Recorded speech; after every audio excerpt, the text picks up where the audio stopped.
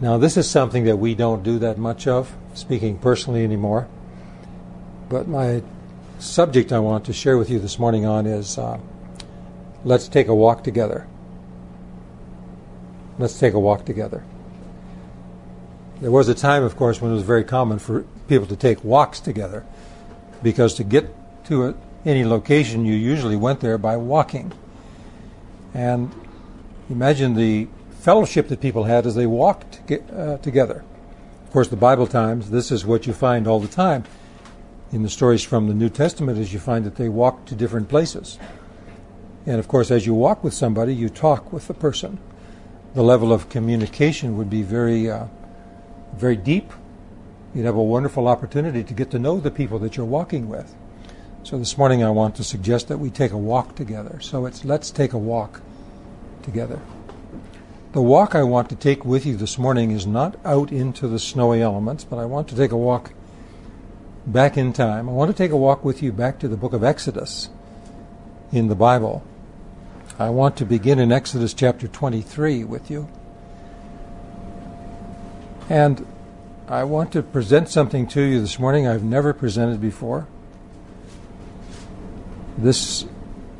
Perhaps we have read these passages before, but we have never really taken a walk where we have looked at these passages in the way we're going to look at them this morning.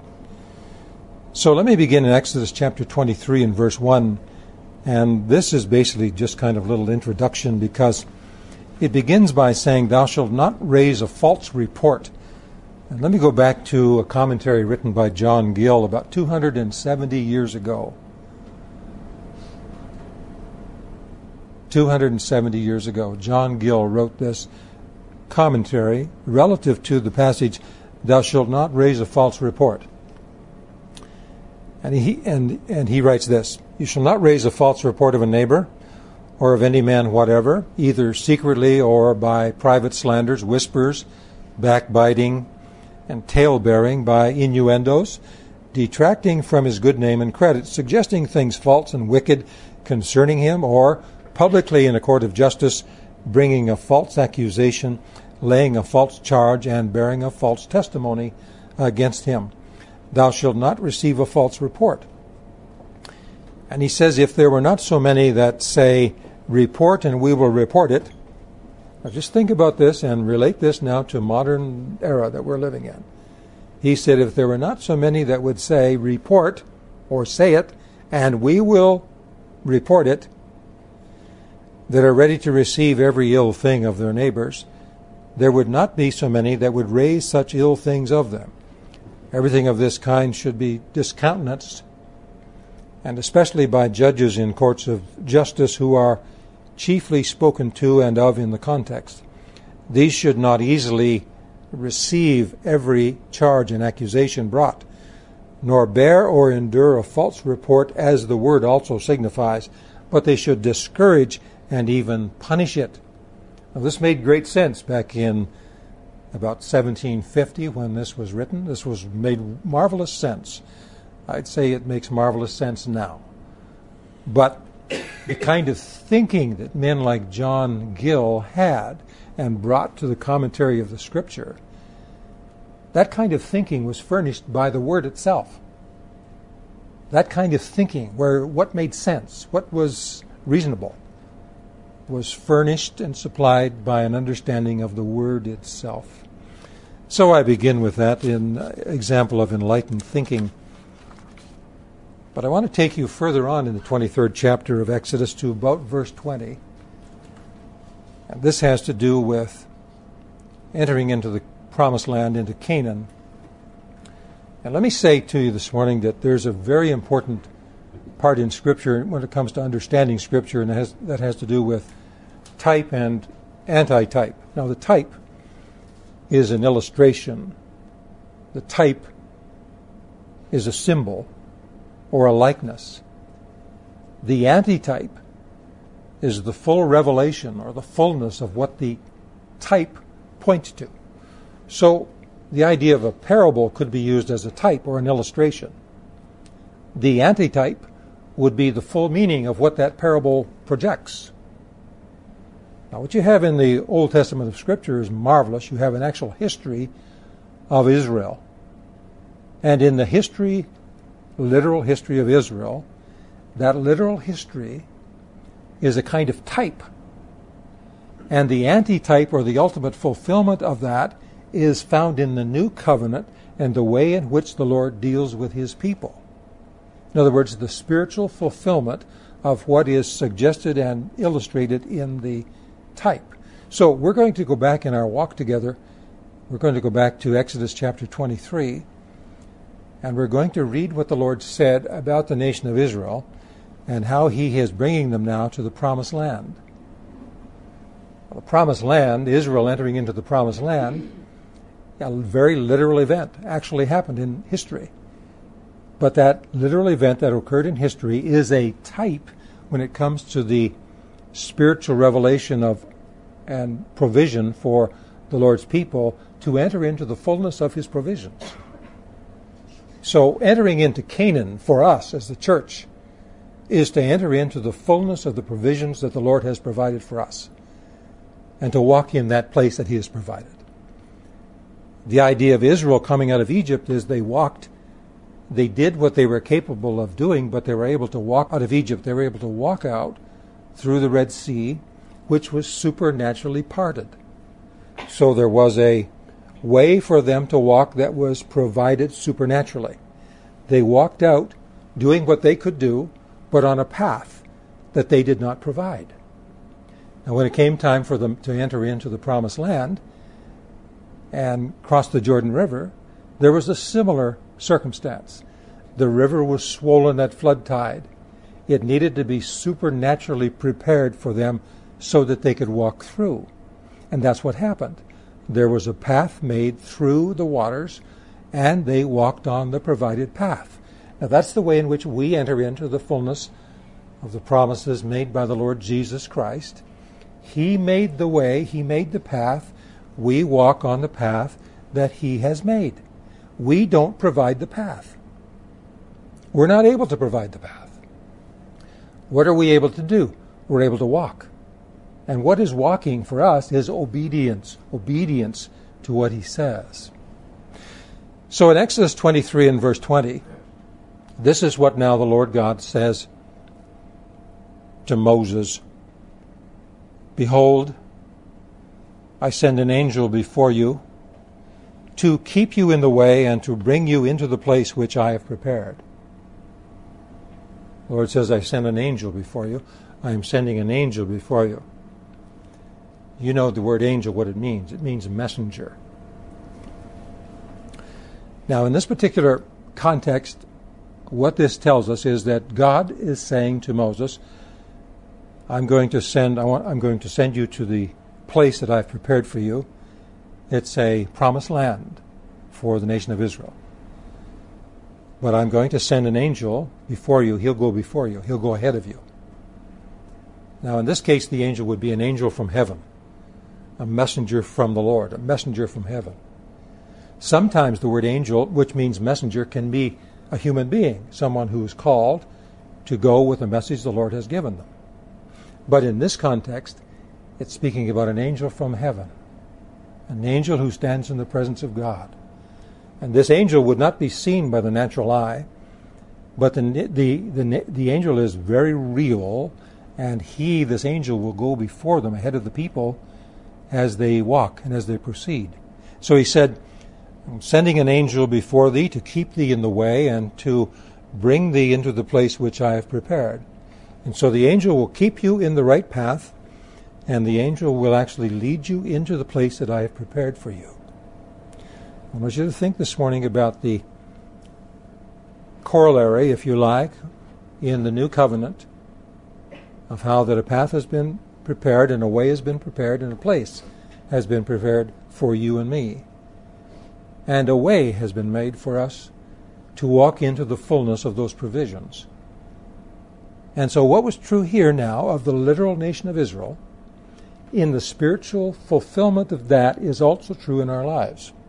Okay, so the next verse said, and the Lord speaking to Moses, he said this. He said, beware of him. Beware of him. Beware of whom? Beware of the angel. That means Be very careful with regards to him. Be aware of him. Consider him. Know that he is there. Don't forget about him. Then he said, and obey his voice. Obey his voice, that there would be a communication between this angel and Moses. That there would be a leading, that there would be a communication.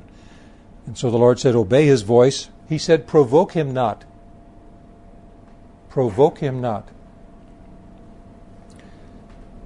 That means, provoke him not means that if he says something, you be very careful that you do that. Because if you don't do what he tells you to do, Moses, you will have provoked him. And I want to say to you, don't provoke him.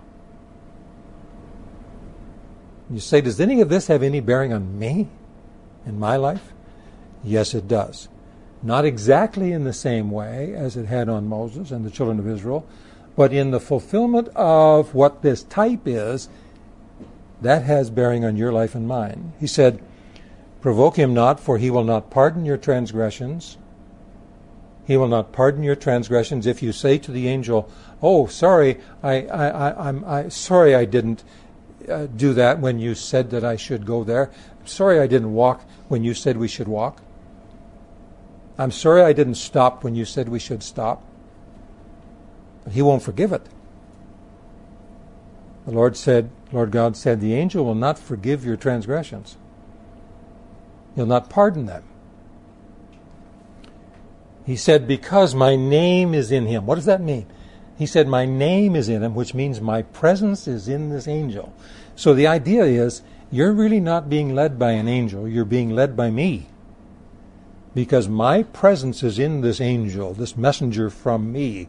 My presence is in him, my word is in him, my mind is in him, my will is in him. What he says is what I have told him to say. So you are being led by me, but my presence is manifest among you and in front of you by the messenger I have sent, who is an angel from heaven. Then he said, but if you shall indeed obey his voice. Now this comes promises. See, there are promises for obedience. There are consequences for disobedience. The promises for obedience is, he said, if you shall indeed obey his voice and do all that I speak, then I will be an enemy unto your enemies and an adversary unto your adversaries. I'll be an enemy to your enemies and an adversary to your adversaries. Think about that. Just think about that. What were their enemies? What would their adversaries be? What are your enemies? Do you have adversaries? Is there a place and a provision made where the Lord God would say, I'll be an enemy to your enemies? And I'll be an adversary to your adversaries? The answer to that is yes. But that's a special place that we are called to. That's a special place that we're called to. I want to say something to you this morning that I know to be true. Obviously, I don't plan on saying things to you that I know not to be true. It's like a man I knew who went to court one time as a police officer, and he was asked a question by the judge, and he said this. He said, well, to tell you the truth, Your Honor. And the judge said very quickly to him, have you not been telling me the truth the whole time? So, what I want to say is that we are entering into a period of time where there is a level of light being given to us. We're entering into a period of time where there's an insight being given to us, an understanding that's being provided and offered to us. And we need to take advantage of it. Because while the culture is darkening around us, at the same time that the culture is darkening around us, there is a light that is being offered to those who will see it and accept it and walk in it. In verse 23, the Lord said, for my angel shall go before thee, and he'll bring you unto the Amorites, the Hittites, the Perizzites, the Canaanites, and the Hivites, and the Jebusites, and I will cut them off. And the idea is all these people groups then who are inhabiting the land of Canaan, and this land belongs to God, not to them. It's God's land, still is. The land belongs to the Lord.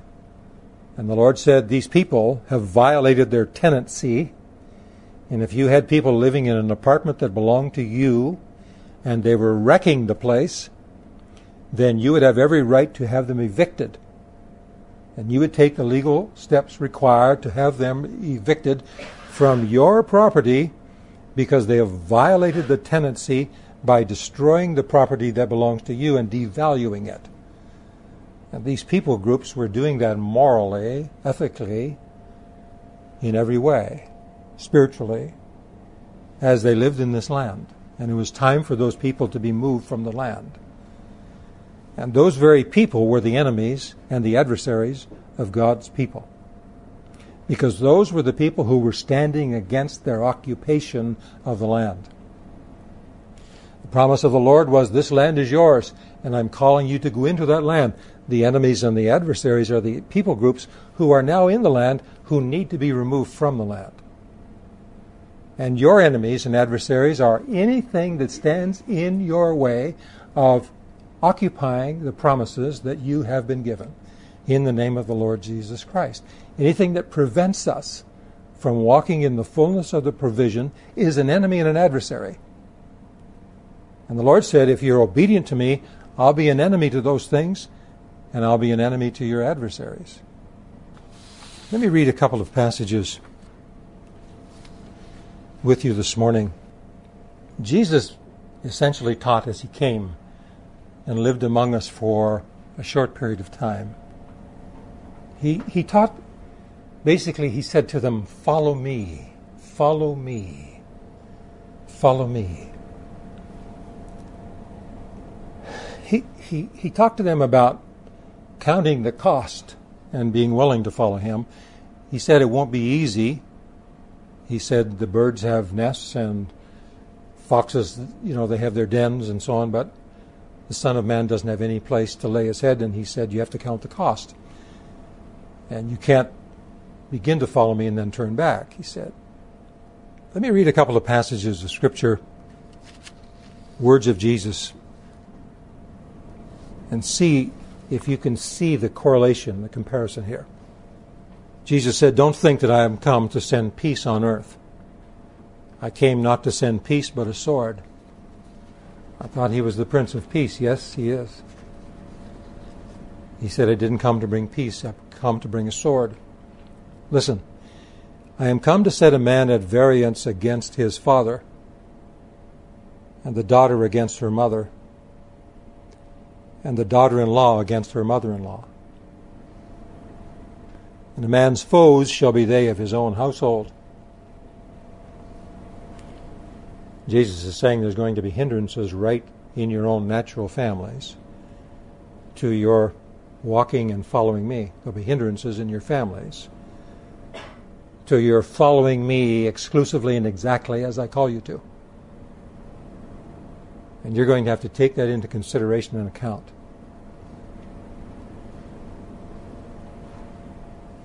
He said, he that loves father or mother more than me is not worthy of me, and he that loves son or daughter more than me is not worthy of me. And he that taketh not his cross and follows after me is not worthy of me. He that finds his life shall lose it, and he that loses his life for my sake shall find it. And I'm saying this morning, this is very clear, that this is the test of whether or not we're following him. You see, the idea that God gave to Moses and the children of Israel was, I'm going to send my messenger before you, and you follow him, and you obey him. The ultimate messenger, of course, has already been sent. The Lord Jesus Christ, he said, follow me. And he said it's not going to be easy to follow me, but the point is there are blessings that follow the obedient follower. And there are consequences that follow when we do not follow obediently. And you say, is it always easy to follow obediently? And the answer is no, it's not always easy. And sometimes it demands everything of us. And that's why Jesus said the kingdom of heaven is like a man who finds a treasure buried in the field and goes and sells everything that he has so that he can come and buy the field so that he can possess the treasure. The cost of the treasure of the kingdom of heaven is basically not in dollars and cents, but it is a willingness to give everything that we have in terms of our own willful way. He said in another place, he said, and Jesus said unto them, Verily I say unto you, that you which have followed me in the regeneration, when the Son of Man shall sit on the throne of his glory, you also shall sit upon 12 thrones, judging the 12 tribes of Israel. And then he said this, and every one that has forsaken houses, or brethren, or sisters, or father, or mother, or wife, or children, or lands, for my name's sake, shall receive 100-fold, and shall inherit everlasting life. I'm going to go back to Exodus again, the 23rd chapter, and verse 24 now, and look very carefully with me as this is laid out. The Lord said, Thou shalt not bow down to their gods, that is, in the peoples of the land. Thou shalt not bow down to their gods, nor serve them, nor do after their works. But thou shalt utterly overthrow them and quite break down their images. He said, And you shall serve the Lord your God, and he shall bless thy bread and thy water, and I will take sickness away from the midst of thee. Now these are the blessings that follow the obedience. He said, I'll bless your provision. I'll bless your bread and your water. That is your provision, your means of sustenance. He said, I will take sickness away from the midst of thee. He said, There shall nothing cast their young, nor be barren in the land. The number of thy days I will fulfill. He said, if there's a certain number of years that are assigned to you, you will enjoy and live out the full number of years that you have been assigned. There will not be a reduction of time for you because of disobedience. But if you walk and follow me, in this case the angel that goes before you, who my presence is in him, then you'll not have any miscarriages. There will be no miscarriages among you with your flocks or your families. No one will be barren in the land.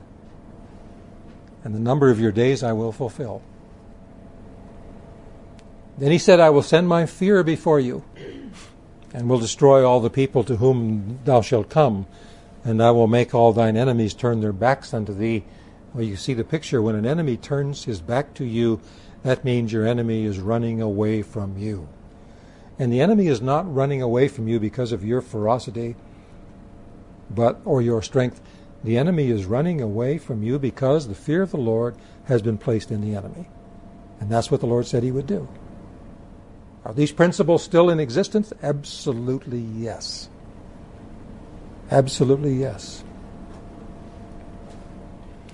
He said, I will send hornets before thee, which shall drive out the Hivite, the Canaanite, the Hittite from before thee. He said, I will not drive them out from before thee in 1 year, lest the land become desolate and the beasts of the field multiply against thee. But little by little I will drive them out from before thee until thou be increased and inherit the land. If you were to open your Bible and read in Ephesians chapter 4 and verse 21, you would read that all truth is in Jesus. All truth is in Jesus. Of course, that means all truth of the gospel. And if you read commentaries on Scripture, you'll find that it's saying all gospel truth is to be found in Jesus, and that's true. And I want to enlarge on that and say to you this morning that there is no truth anywhere that is not found in Jesus or emanate from him. No truth anywhere. There is not a truth that belongs to God and a truth that belongs to somebody else. There is no truth anywhere that does not originate in God. The adversary, Satan, does not have any truth The adversary is a liar and a perverter of truth. But the adversary is not an originator of any truth. So all truth is in Jesus. Now I want to expand this a little bit with you this morning and take this now into various areas of our life that sometimes we don't go into. In order to do that, I want to go back to years ago, about 35 years ago, when we had youth retreats, and we had a youth retreat for young men. And I think we started at the age of 13 and went up to 20, whatever it was. And the same with young girls. In a youth retreat for men, I brought, on one certain morning, I brought what I referred to a day in the life of Hector. A day in the life of Hector. And what I did is I gave various examples of events that happened in a particular day in the life of a young man, young boy, named Hector. And then I asked them what they would do if confronted with that specific set of circumstances. And we did the same thing with the retreat for the young girls, only now we didn't have a day in the life of Hector. We had a day in the life of, guess who? Hilda. So we had a day in the life of Hector for the boys, a day in the life of Hilda for the girls. This morning, I'm going to return to that analogy, and I'm going to say a day in your life. A day in your life. Not Hector, a day in your life. Now, in any given day of the week, you go about your routine. And as you go about your routine, perhaps you go to work. Perhaps you go to employment. You may work at home, but you'll have some kind of social engagement during that day. It may be at work. It may be in a different circumstance. But suppose now, during that day, here's somebody who comes along, and they are just one of the humorous people. And every group in society has the humorous people. And the humorous people can be kind of fun, and they can make the day go quickly. But sometimes these humorous people take it upon themselves to communicate a joke. And the joke is really not right. There's content in the joke. That the angel of the Lord, if he's walking in front of you, you say, do angels of the Lord still walk with us? The answer is yes. The answer is yes. The angels of the Lord walk with us, but the Spirit of the Lord walks with us and knows everything all the time and records everything all the time. Everything is recorded. Everything is recorded. The thoughts of your heart are recorded, not just what you say, what we say. And while this joke is being spoken and shared, and it's colored. There's color in the joke. There's color in there. It's impure. It has innuendo in it. And what do you do? What do you do? Do you smile? Do you laugh? Do you enter into the joke? Or do you not? And the messenger of the Lord sees and knows. Now, I want to say that there are blessings for obedience, but the obedience is not just Sunday morning, and it's not just in prayer meeting, and it's not just on what we think of big things in our lives. The obedience is the leading of the Spirit of the Lord every moment of every day, and our willingness to agree with Him and walk with Him and be obedient to what He says. Disobedience, what disobedience does, disobedience moves a person over into a category of being ineligible for these wonderful promises the Lord has given. Where He said, I'm going to take the sickness away, I'm going to bless your flocks, and there's not going to be any miscarriage among you, and all these different things, these great blessings. So obedience now is to include oneself into these promises, and disobedience is to take ourselves or exclude ourselves from it. We don't think about these things, but we need to think about these things, because there are answers here that will answer a lot of questions that you and I all have. A little bit later on in that same day, perhaps there's someone who begins to come along with the story. Did you hear about so and so? Did you hear about let's call him John? Did you hear about John? Well, what happened to John? Well, so now there's an unproven kind of allegation which is being presented by this individual now about John. It's a gossip. What do? Do you listen to that? Do you receive that?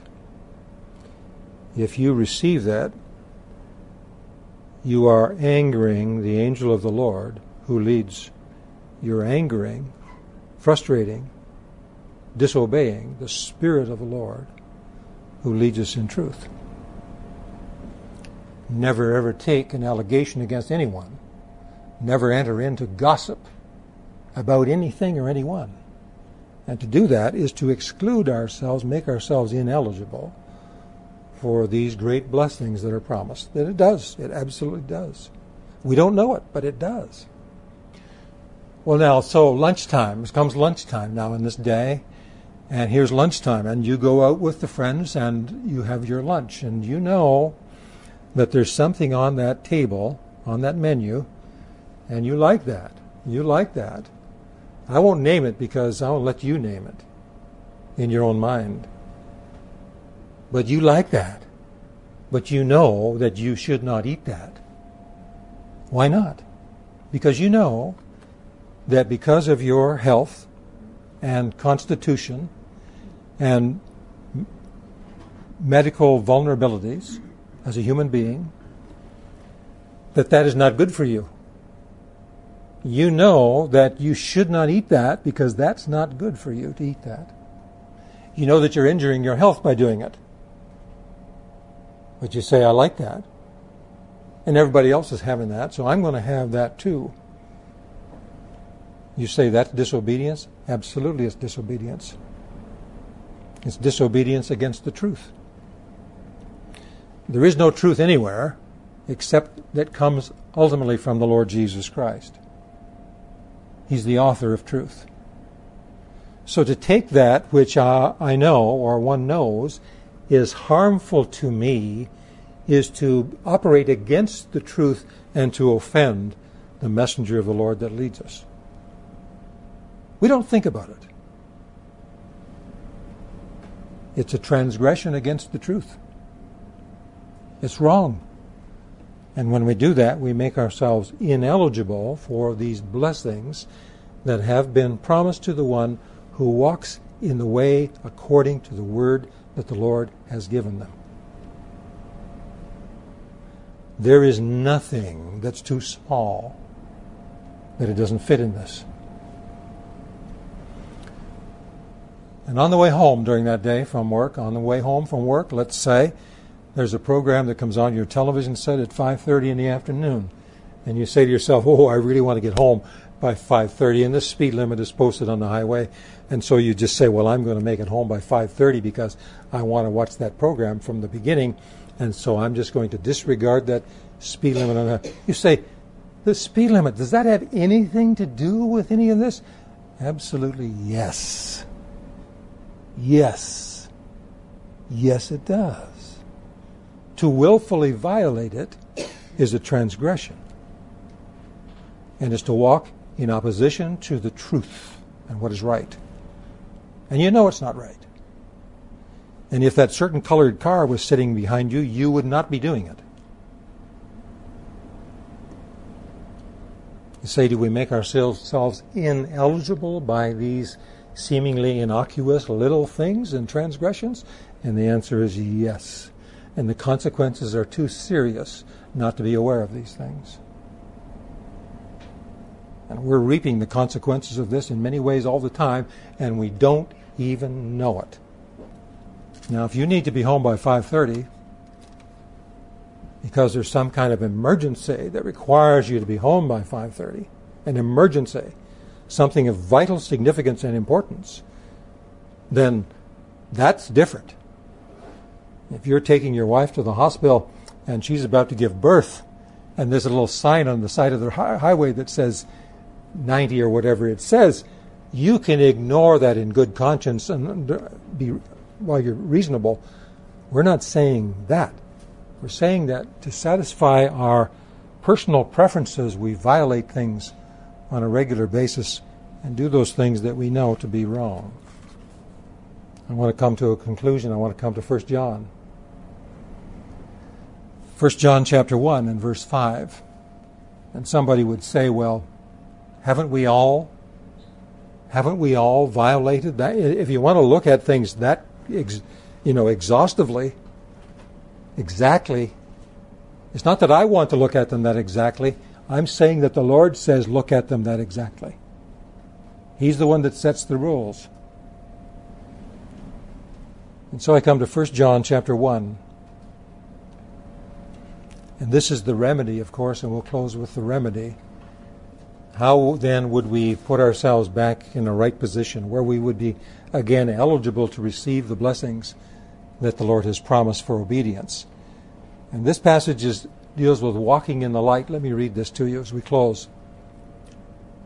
This then is the message which we have heard of him and declare unto you, that God is light, and in him is no darkness at all.